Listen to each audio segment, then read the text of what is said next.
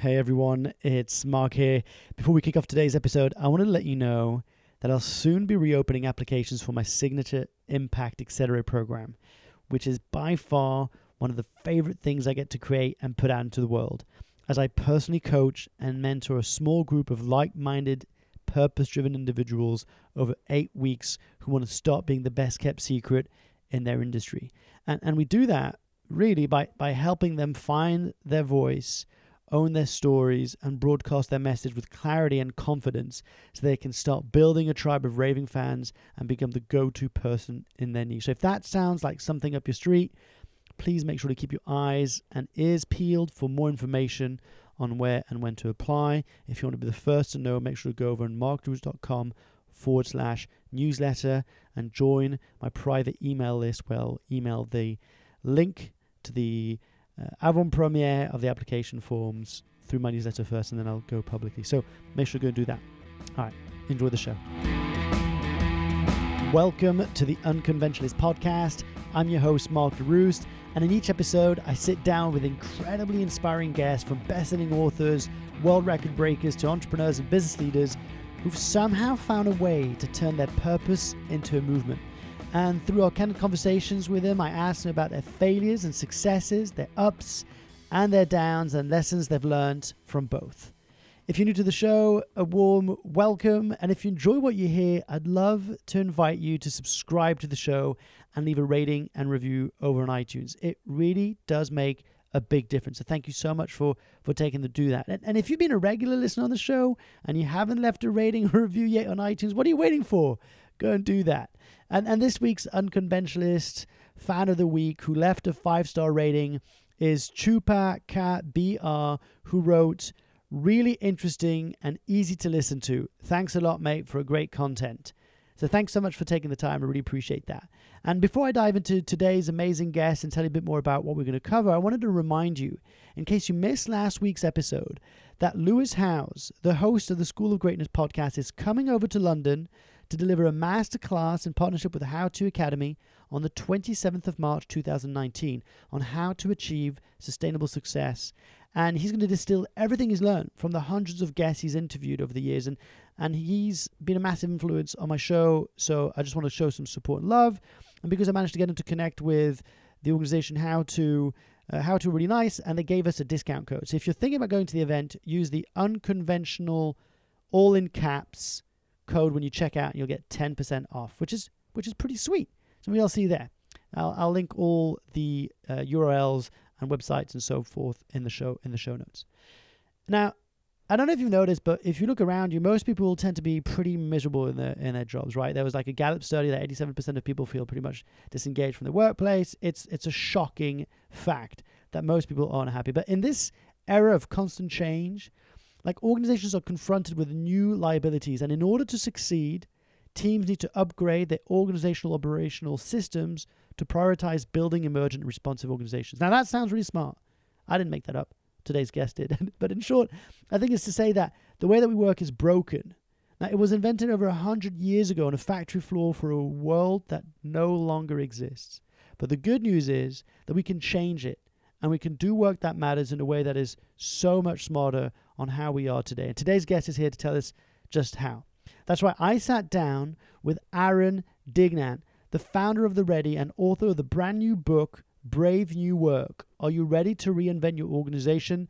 That's been published through Penguin. In fact, Penguin kindly invited me to their studios today to record this episode in central London. And I'll make sure to also publish this episode on my YouTube channel over at youtube.com/Mark DeRoost.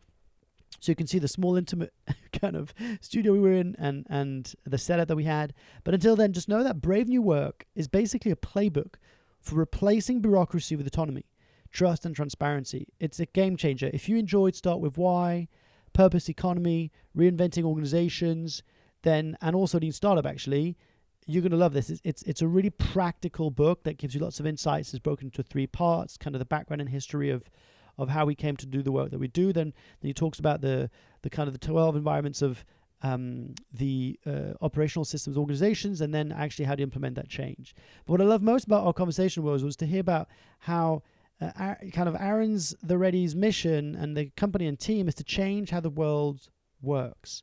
And they do that by going into organizations and institutions who feel that the way they're working isn't serving them, and that they're able to then help them become more adaptive and more human. And it's really cool to actually hear that there's other people like me, like other organizations who are trying to change the way that people operate. And it was refreshing, actually. And Aaron was generally a really, really kind guy. So, I really appreciate him coming on the show. But what was really cool is that on the cover of his book and on his website, you see that Seth Godin, the marketing kind of guru, wrote that this is the management book of the year. Clear, powerful, and urgent. It's a must-read for anyone who cares about where they work and how they work. So if that sounds like something exciting, you're going to love today's conversation. It's a shorter episode than usual. So without further ado, ladies and gentlemen, I give you the one and only Aaron Dignan. Aaron, welcome to the show. Thanks for having me. Yeah, really cool to have you. We're here in studio in Penguin Group on the Strand in London. Very official. Yeah, feels very professional. We've got microphones and headsets, and I know for a fact that people are going to be generally excited about hearing your kind of thoughts and a bit more about your story, I guess. Sure. And we're here for a particular occasion. We're going to talk a bit more about your new book, Brave New Work, which I think was really cool. Some cool concepts in it. We'll dive a bit more about that. Sure. But have you been to London before? I have indeed. Yeah? Oh, yes. What are your thoughts on London? It's a funky town. I like it. Yeah, I've come, I don't know, maybe once a year for probably the last 8 years. Yeah. Give or take. Yeah. Yeah. Yeah. Because you published your last book back in 2011, right? That's right. Yeah. Yeah. Did you do like a kind of a book tour back then, or was it more like a low-key thing? Not as much. I sort of launched that book terribly. Yeah. Yeah. It was sort of like, here it is, and then we're done. Good luck. Yeah. Enjoy. No, it was more of a pet project. This is really more down the middle for me. So, yeah. But I thought it was really cool. Instead of doing a traditional kind of book tour, you decided to do a workshop tour. That's right. And going around different, like, where did that idea come from? Well, I mean, obviously a lot of the book is about changing the way we work, and my sense was, me talking at you for an hour wasn't insufficient. I didn't want to sort of crack the book and read to a bunch of sleepy people, so I thought do a workshop tour instead, and that way people could have a chance to experience the ideas rather than just hear about them. And how deep are you on this tour right now? Let's see. We'll be doing city number 4 of 11 shortly. Cool. Yeah. And how's it going so far? Great. Yeah? Really well, first of all, we're learning a lot. So the iterative approach that I recommend in the book is being implemented in real time. Yeah. The first thing I've learned is I'm used to doing these workshops with organizations privately. Sure. And so my instinct is for everything to be a secret.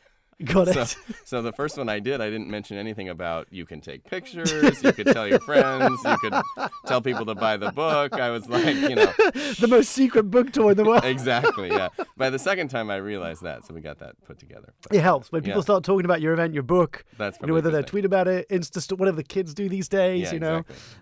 Cool, man. That's awesome. Fourth city. Yeah. And you excited about the book? I am, yeah. This is the first thing that I've done in a long time that I feel like I got a chance to sort of put myself all the way into it, and it really represents what I'm about. Yeah. One of the process, I haven't heard you talk too much because I've listened to a bunch of podcasts that you've done and stuff. So I know you've had a lot of similar questions. It seems to be like you always say about the operating system. We'll talk a bit more about that. But one thing I'm always curious is the story behind the story. So when did you actually start writing this book? It would have been about 2 years ago. 2 years ago? Yeah. So how did the idea come about? Was it through the work that you're doing through organizations, you thought this needs to be in a kind of a concrete format and put everything in place? Or how did the idea of actually writing Brave New Work come? Well, it was sort of, I guess there's two answers. The personal answer is that I was eager to cleanse the last book from my spirit and from my public record. And so there was a desire to sort of... I didn't name the book on purpose. I was like, I haven't seen you talk too much about that old book, but I just thought I'd mention Well, no, it's a fine book. It never was what I did for a living. It was never right in my wheelhouse, so I still get people reaching out saying, what about this, what about that? Yeah. So I wanted to do something that was right in line with what I love to do. Yeah. So it felt like a way to kind of put myself out there. And then the second thing is I feel like this is a category where new ways of working, whether it's agile or lean or self-management or whatever you want to call it, there's been lots of good theory and thinking out there in the world for, frankly, almost 4 decades. Yeah. It's never really been packaged in a way that is super digestible and practical and accessible. Yeah. So my goal was not to say anything new, but just to say things in a way where it goes down a little bit differently and maybe catches in a different way. Yeah. No, I get that. And so you start the process. Yeah. Now, a lot of people don't realize that when you start writing a book, it's a bit like a micro PhD, and you suddenly go so deep in the same topic, and some people lose their mind. They're just going, "Oh my God, I can't." But what was the process like for you to actually kind of churn that out? Well, I mean, I liken it to a pregnancy, because it's very exciting in the beginning, and then it starts to weigh on you, and by the end, you're like, "Get this thing out of me." Yeah. Or at least to the extent that I'll ever know about that. Sure. No, I mean, for me, I took the very kind of rhythm-based approach. So every day it was, up at 8, get your breakfast, tea, go write for 3 hours, break for lunch. Yeah. And I did that 7 days a week for a year, really without stopping. Because as soon as you stop, you sort of lose your footing. You lose your strength. So it's a muscle.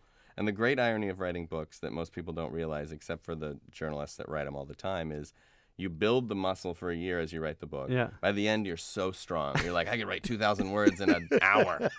And then you go to promote, and you go to do all this other stuff, and you completely lose that muscle. By the time you start again, you're terrible. Yeah, I get that. Yeah. No, it's awesome. It's really, really cool. Because one of the things I kind of hear you talk a lot about is, I guess, changing or reinventing the way we work. Yes. To unlock the human potential, whether that's in organizations, leaders, or entrepreneurs, or what have you. What's the earliest memory that you have of you noticing that was something you were called to do or excited to do about? Yeah, I mean, for me, it goes back to, kind of high school, 12th grade, 11th grade, working in these retail jobs, office supply store, mall kiosk, where there was just absolutely no interest in my ideas. Okay. I mean, I was a cog in the machine as through and through as you could be. And for me, that was really frustrating because it was like, I have ideas. I see what's going on. I'm right here at the front lines. Sure. And I just felt like they didn't really care who I was or what my capability was. They just wanted me to put the boxes on the shelf. Yeah. So that created a kind of and you thought that was weird? A yearning. Well, yeah, I mean, just simply because I worked with all these other people that were brilliant people, and we were capable of doing more. Yeah. And we just weren't given the opportunity. And of course, now I look back and it's like, I'm still me. I was there, and they could have gotten a lot of free consulting.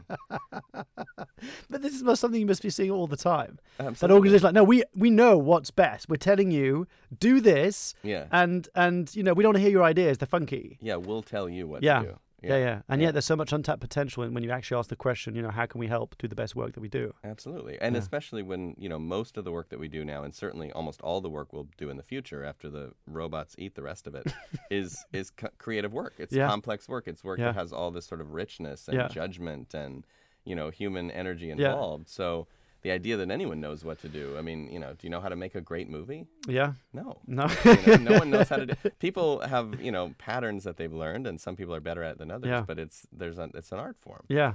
And so it was at a certain point, because I knew you had a former business before, and you're sitting on boards of different kind of organizations too. But you had this idea of starting the Ready. Yes. And you're launching in WeWork. I think that's where the offices were originally. Actually, I think what was our first office? We were in a restaurant first, just at a table, and then we kind of bounced from co-working spaces. Yeah. But I'm definitely friends with the WeWork. Yeah. So you got a testimonial from one of the founders, I think, which was really cool. I mean, I was very impressed by the roster of testimonials you got in your book. I was like, God damn, that's good. Seth Godin, like massive one on the top, and that was really cool. So the Ready, it seems like the Ready's mission, and again, I don't want to put words in your mouth, but it seems like the mission is kind of, again, really kind of changing the way that organizations are working to be more human, more agile, more kind of flexible. Yeah, our cheeky take on it is change how the world works. Yeah. Big mission. Yeah, we just want to make it more adaptive and more human. It's really that's it.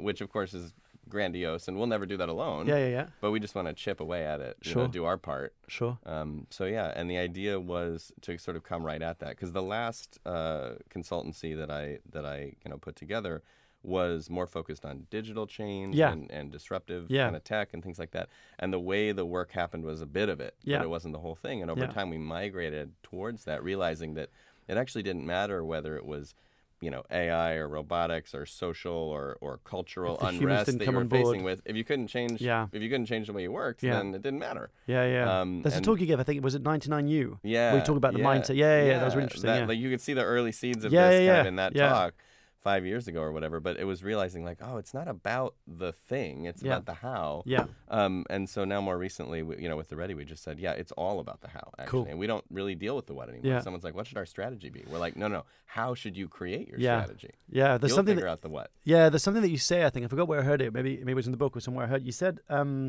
that, without the right information, you can't make the right decisions. That's right. There's can you unpack that a little bit for people who kind of just hearing that for the first time? Well, yeah. I mean, one of the reasons that we talk about an operating system as a way of working, an OS, is that there's a lot of interconnection. Yeah. And so one of the most common mistakes I see people who get excited about this movement to empowerment and whatnot is they'll be like, all right, Monday morning, everybody can do whatever they want.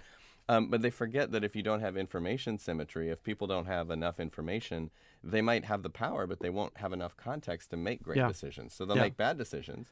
And then the leaders that were skeptical will say, see, everyone's an idiot. Yeah. And it's like, no, they're not idiots. They just don't have the information that you have. So, it's important to make sure that we realize the strings that are connecting these different aspects of the way we work. Same thing will happen often when people try to create a new approach and then the incentives stay the same. I'll sit down with someone who's been resistant and they'll say, yeah, my bonus is based on X and I have 2 kids in private school. So guess what? I'm not changing anything. and why should they? Bad change is the reason people don't change, right? It's not that we're resistant. And the fear of it, right? Yeah, we're not resistant to change. If I offer you a new Maserati today, that's a change. Are you okay with it? Yeah, I'll take it. It's fine. It's not baby friendly. Yeah. My wife would kill me. All right. But I get that. We'll call it a Model X. Yeah. But in any case, that's fine. That change is fine because it's welcomed. But it's change done badly. That's not welcome. Yeah. And there's also something I think was really interesting.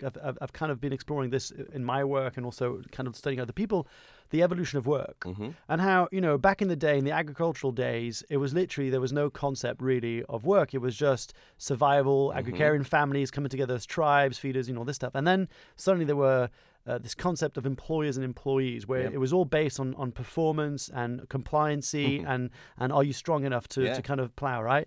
And then obviously the Industrial Revolution came along. And one of the things you kind of talk a lot about is how still today, like the gurus of management and the benchmark of productivity and efficiency is still based on school thought that was over 100 years ago. 100%. That's mad. Yeah, I mean, you cannot go into a global organization and not find a Gantt chart. Yeah. Henry Gantt worked with Taylor in 1911. Yeah. That's when that was invented to keep factories humming. Yeah. They didn't have Netflix back then. They did not. No, they barely had the things that we enjoy today. But I think the idea was when we're moving from an artisanal economy where everybody has their own way of doing things and there's no sense of what's possible of what good looks like. Yeah. Then it was a logical leap to say let's find the one best way and let's enforce that. That made sense. Yeah. And in many ways it was helpful, but what we lost in the bargain was the autonomy and the creativity and the connection to purpose and the sort of sense of, I have a role to play here that's not just kind of mechanical. Yeah. So we got all these gains in productivity and whatnot, but then when we moved to the next stage of development where we needed more innovation and more kind of awareness, and frankly, we had a little bit more social consciousness for what's the meaning of being at work and how do I feel about it. We became a knowledge economy. A lot of those ideas start to break. Yeah. And so, both on a performance level and just on a human level, right? Because not good enough. No, because one of the powerful things is the information that you hold and the creativity that you can come up with. But do you think it's interesting? It feels like we're at the cusp where now, because of AI, automation, machine learning, a lot of the tasks are being kind of outsourced, and all of it. Now we've got to ask ourselves a different set of questions. And are you finding that wave is finally kind of hitting more organizations than maybe you did in your work maybe 5-10 years ago? Well, I think there's sort of two schools of thought right now. There are the people that have the time to stop and think about where this is all heading. Okay. And then there are people that are just trying to tread water and hit the next quarter and get it done. Yeah. And so, I have two conversations. One is the people that are still thinking, how can I, in kind of a mercenary way, leverage technology to squeeze a little bit more productivity out of this thing, right? They still see the organization as a machine, and they still see, success as kind of independent of what happens in community. Yeah. And then there are other people who are saying, this stuff is all inevitable and it's fine, but what about the people? What about the human experience? Shouldn't success be defined as building organizations that ultimately lead to fulfillment, that ultimately lead to, kind of health and flourishing? Yeah. Yeah. Just happier human beings and just being and you see the sort of the conflict and the clinging to the old way and the curiosity about the new way, both here and also back in the U.S., right? Yeah. I mean, you have people like AOC and others in the U.S. and Bernie Sanders saying, like we don't want to get rid of capitalism. We like markets. Yeah. We like competition, but we also need ways to make sure that we're doing something that's ultimately human-centric. Right. Right? That's not just Jeff Bezos-centric, but it's actually human-centric. And then over here with Brexit and things, there's similar, debate about what is the right way to solve this problem, and can we compete our way out of it, or do we need some different constraints on the system? And do you think because of the rise of this digital era, it's one of the best times to actually ask ourselves what it means to be human? I do. I mean, first of all, it's funny. I love arguing about the kind of like, ultimately human question, because there was never such a time, right? Like, were we most human in 1600 or 1800 or 2000? We've never been platonically human. It's a moving target. But I think I'm more interested in just flourishing. Like, what is, does it feel... Do we feel well and happy and connected and sort of present?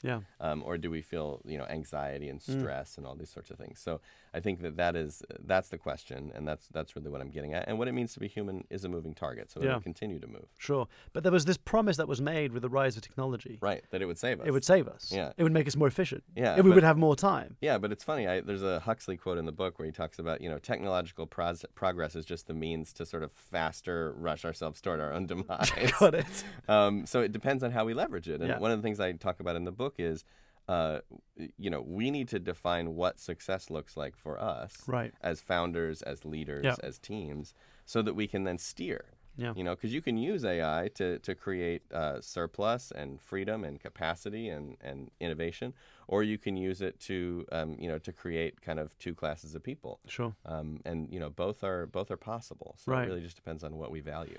And there's this metaphor that you use in the book when talking about two different possible scenarios, where you talk about the crossroad versus the roundabout. Yeah. That's a really neat kind of idea. And I know I want people to dive more into the book about it, but in a gist, would you mind kind of sharing kind of how first you came across that? Was it like during a seminar, you kind of had this aha moment? Or did you sit down and go, I wonder what would be a good metaphor to No, I mean, it's funny. It's actually it's a metaphor that's been used in this space for a while. I can't remember who I saw it from first, but someone else mentioned it in this context. And I felt like, well, that's so powerful. I have to expound on that. And so I did a lot of research to dig into that, especially with stateside data, because the most common pushback I get about roundabouts being so high performance is that, oh, sure, the Europeans, they know how to do that. Right. But in the U.S., we don't. You don't have that many roundabouts in the U.S., right? We don't. We have one for every 1,113 lighted intersections. That is mad. It's madness, isn't it? So anyway, the point of the book is that operating systems are based on our assumptions about people and problems and work, and the principles and practices that emerge from those assumptions. So one problem space would be the intersection, two roads cross. The goals, of course, are that we want people to not hit each other and have a maximum throughput of vehicles. The lighted intersection with the red, yellow, green lights, of course, takes the assumption that people can't be trusted. That tell them what to do. Yeah, we need to tell them what to do. Regulate you wait here, them. compliance-based. And also that we need elaborate apparatus around us to control us. So there's the signals, and every possible scenario has to be imagined. And there's a control center, and there's algorithms. And if that fails, someone steps in and controls. Yeah, there's incredible kind of system around the problem space. And then the roundabout has totally different assumptions. It assumes that we kind of are responsible and we have to be present in the situation. So there's only two rules. There's simple rules. Go with the flow of traffic and give the right of way to the people in the circle. And with those two constraints alone, every possible scenario is sort of handled. So everybody can do it. What's interesting to me is that when you start to task people about, well, which one do you think is safer? Which one do you think has higher throughput? Which one do you think costs less to build and maintain? Or which one works better when the power goes out? The roundabout wins on every single metric in almost every context. There are a few specific places where obviously it makes more sense to have a lighted intersection. And I think that's the metaphor for work, which is to say, if we want to be more considerate of the context we work in, we're going to start to see opportunities for roundabout solutions to problems. So instead of a travel freeze where we have a top-down red light saying nobody can, book a plane ticket without boss approval, and we want to see everything, and we want preferred partners. I loved your idea about transparency. Yeah. About what if instead of having that top-down, you have this idea of publishing everyone's travel diaries or like the costs. And make that internally public. One simple rule, one basic, and it creates social pressure instead of compliance pressure. And it works great. So I think the idea is basically not that everything should be a roundabout, but just to say, when you're looking at a process, a policy, a structure in the organization, and you're knowing that it's not serving you well because it's bureaucratic, there's red tape to it, you can feel the friction. The question is, what's the roundabout approach? What would that be? And obviously, the book's full of them because we went out and found them. Sure. Yeah. There's some case studies, examples. But one of the questions I have, and this is what I come across as well in my work, and I'm always curious to hear about this, and that is, when you go into an organization, I'm guessing that most likely it's an organization that recognizes that they could be doing things a little bit different. Maybe it's become too bureaucratic, it's become too stiff, or they're afraid of what the future of work will be. What do you say or do when you come across a leader in an organization that says, oh, no, we don't need this? Or we have a well-being day program where we kind of come together and we talk about our values. I think you mentioned put it on mugs. I always say put it on the walls. What's your kind of reaction to that, or I guess your kind of conversation around it? Yeah, well, I mean, the first thing to say is it's not that uncommon for the boss to feel that way. Sometimes that's true, although I find more and more as I travel the world that most of us are pretty melancholy about work. Okay. Even those in great power. But even still, let's say that's the case, that someone's like, oh, everything's fine. Yeah. The next thing I say is, well, can we ask the teams? So what if we ask the teams what's stopping them from doing the best work of their lives? Yeah. And they have an answer, for sure. Yeah. And so just hearing that is a great starting place to just say, all right, now we have more shared consciousness about what it feels like to be what's here, really what's happening. going on, Yeah. what the potential and the possibilities are. And then the question is, is there a willingness or an openness to change, to take a step in a safe to try step in the right direction? And if the answer is no, if there's heavy resistance, my response is, no, I'm done here. Yeah. It's fine. Because life's too short to convince people of things they don't believe, and I can't answer a question that you haven't asked yet. So what I advise is, if you're a team member in there, do what you can. Run the experiments you can, work with your team differently, start to push, start to ask those questions, chip away at it. And if you can create movement, that's great. If you do that for a while and you can't, go somewhere else. And I know that takes a certain amount of privilege to do that. Sure. But if you have that privilege, use it. And if you don't, then you have to sort of do the long work, which I've also done before, of asking the right questions, pushing for retrospectives and moments of reflection. Creating enough movement. And maybe you surreptitiously leave a copy of the book on your boss's desk. You might enjoy that. Don't put your name on it. Just leave it there. But because one of the things you talk a lot about is challenging assumptions. That's right. Right, and it's like, it reminds me a little bit of the Lean Startup methodology, right, by Eric Ries, who talks about just challenge everything, right, from a startup perspective. And one of the things I heard you say once was, asking yourself, why do you have a boardroom table and chairs around? Yeah, there's so many assumptions that we have at work that we haven't thought about in forever. We should have an annual budget. Why? Why is a year a year?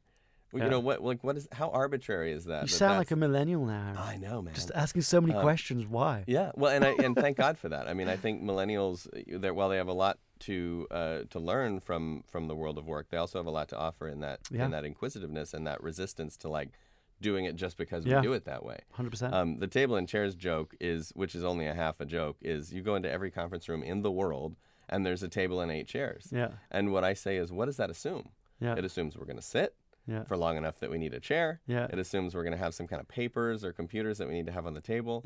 That somehow the work is going to happen in a round table format. There's a million assumptions there, and frankly, for 2/3 of the meetings I coach, that's not really necessary. Sure. I did a meeting a couple years ago in Italy where we actually used a room that had been cleared out. This was in a big consulting space, and we cleared out the room. People walked in, and before we started, they were so uncomfortable.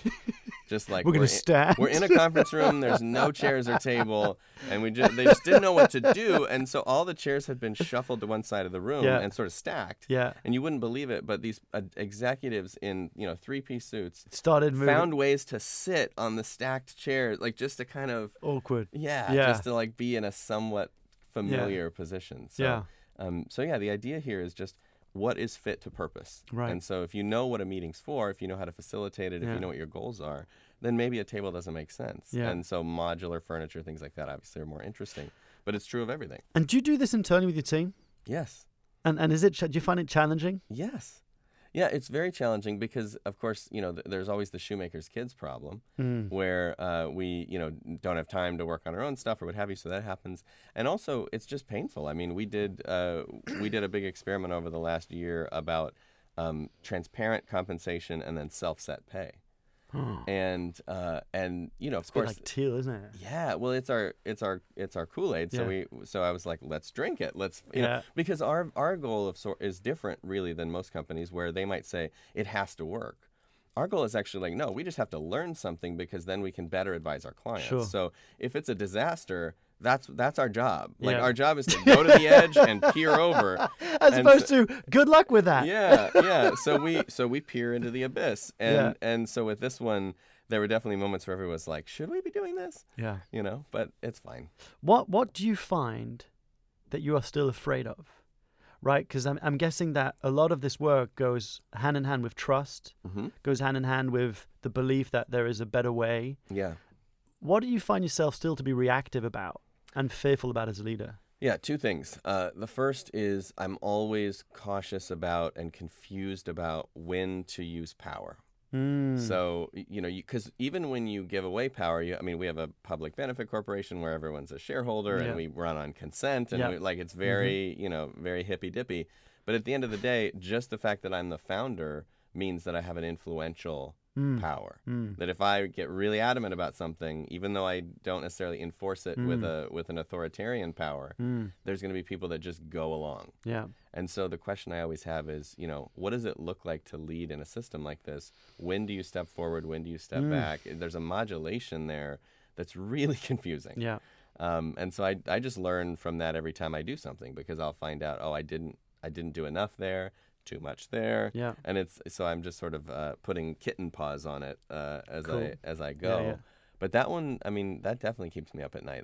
That's always stressful, especially when things are going sideways. Like you have, somebody that's not a fit for the company, or you have financial problem, or like whatever it is. You're sort of like, okay, how again am I supposed to play this? Yeah, because it's easy, right, to go back to the reactive. It is, and I've done that, and it's a huge mistake. So it's like finding, looking back to the principles, looking back to stories of other leaders in the space, and finding your own way. Yeah. So that's one, and then the second one is, I always worry about how, because I can't control the behavior of others.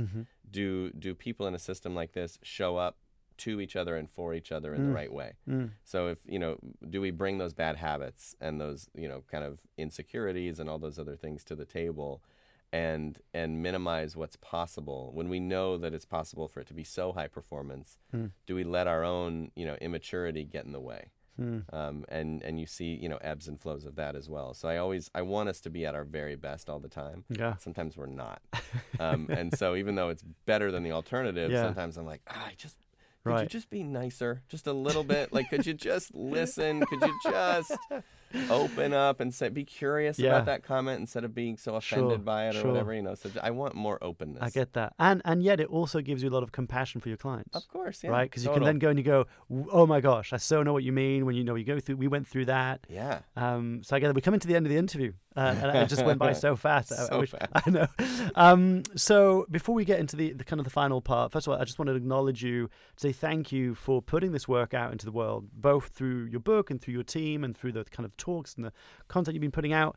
Because I think the more, I often use the metaphor of the Death Star and then Star Wars, when they had to attack the Death Star, they needed so many different kind of ships and sizes and experience to attack it from different angles in order to get to the core. So I feel like the more of us kind of trying to put this message out there to try something will get through. Yeah, something will get through 100%. But I just want to say thank you generally for putting this work out there, because I know that the work that you're doing is changing people's lives, because every company is made of an ecosystem of humans, right? And humans acting more like humans is a good thing. Yeah, 100%. So I just want to say thank you for that. Right on. If I could give you I don't know if you've ever been on Piccadilly Circus. It's the equivalent of Times Square, I guess. Oh, yeah. There's a massive kind of screen right at the top. Yeah. And I could give you one sentence that you could put up on that screen that everybody would see. What would it be?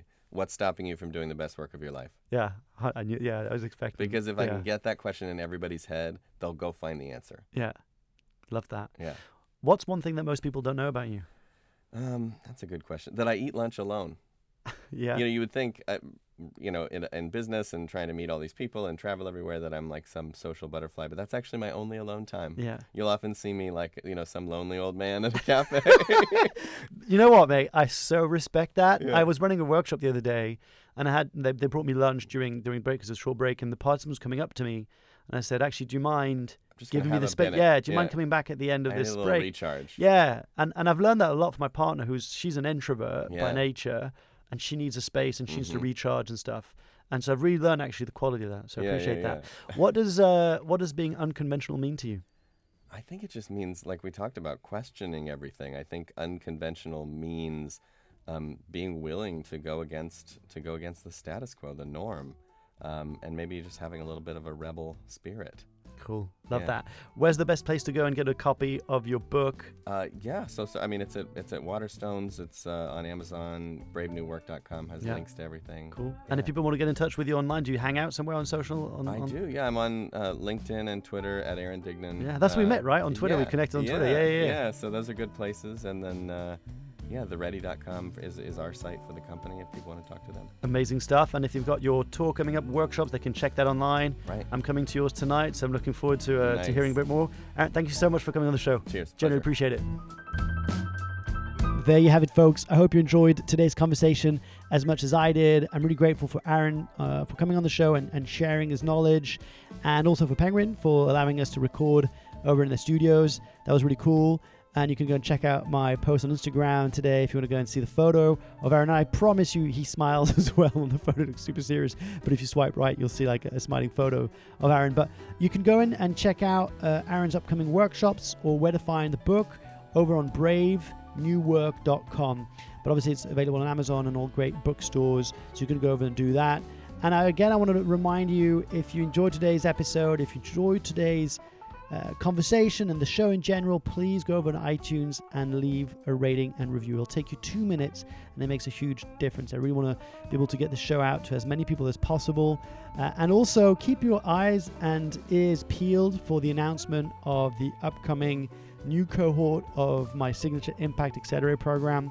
It's going to be a really exciting opportunity to get to work with me and really get you to create your own little movement, go out into the world and do something special and remarkable and become visible. So I'm really, really excited about that. But until then, I wanted to wish you an amazing week ahead. I want you to go out there and do work that matters, because you matter, and there is an absolute opportunity for you to do purposeful work and also make a difference. I'll see you next week. Until then, be well.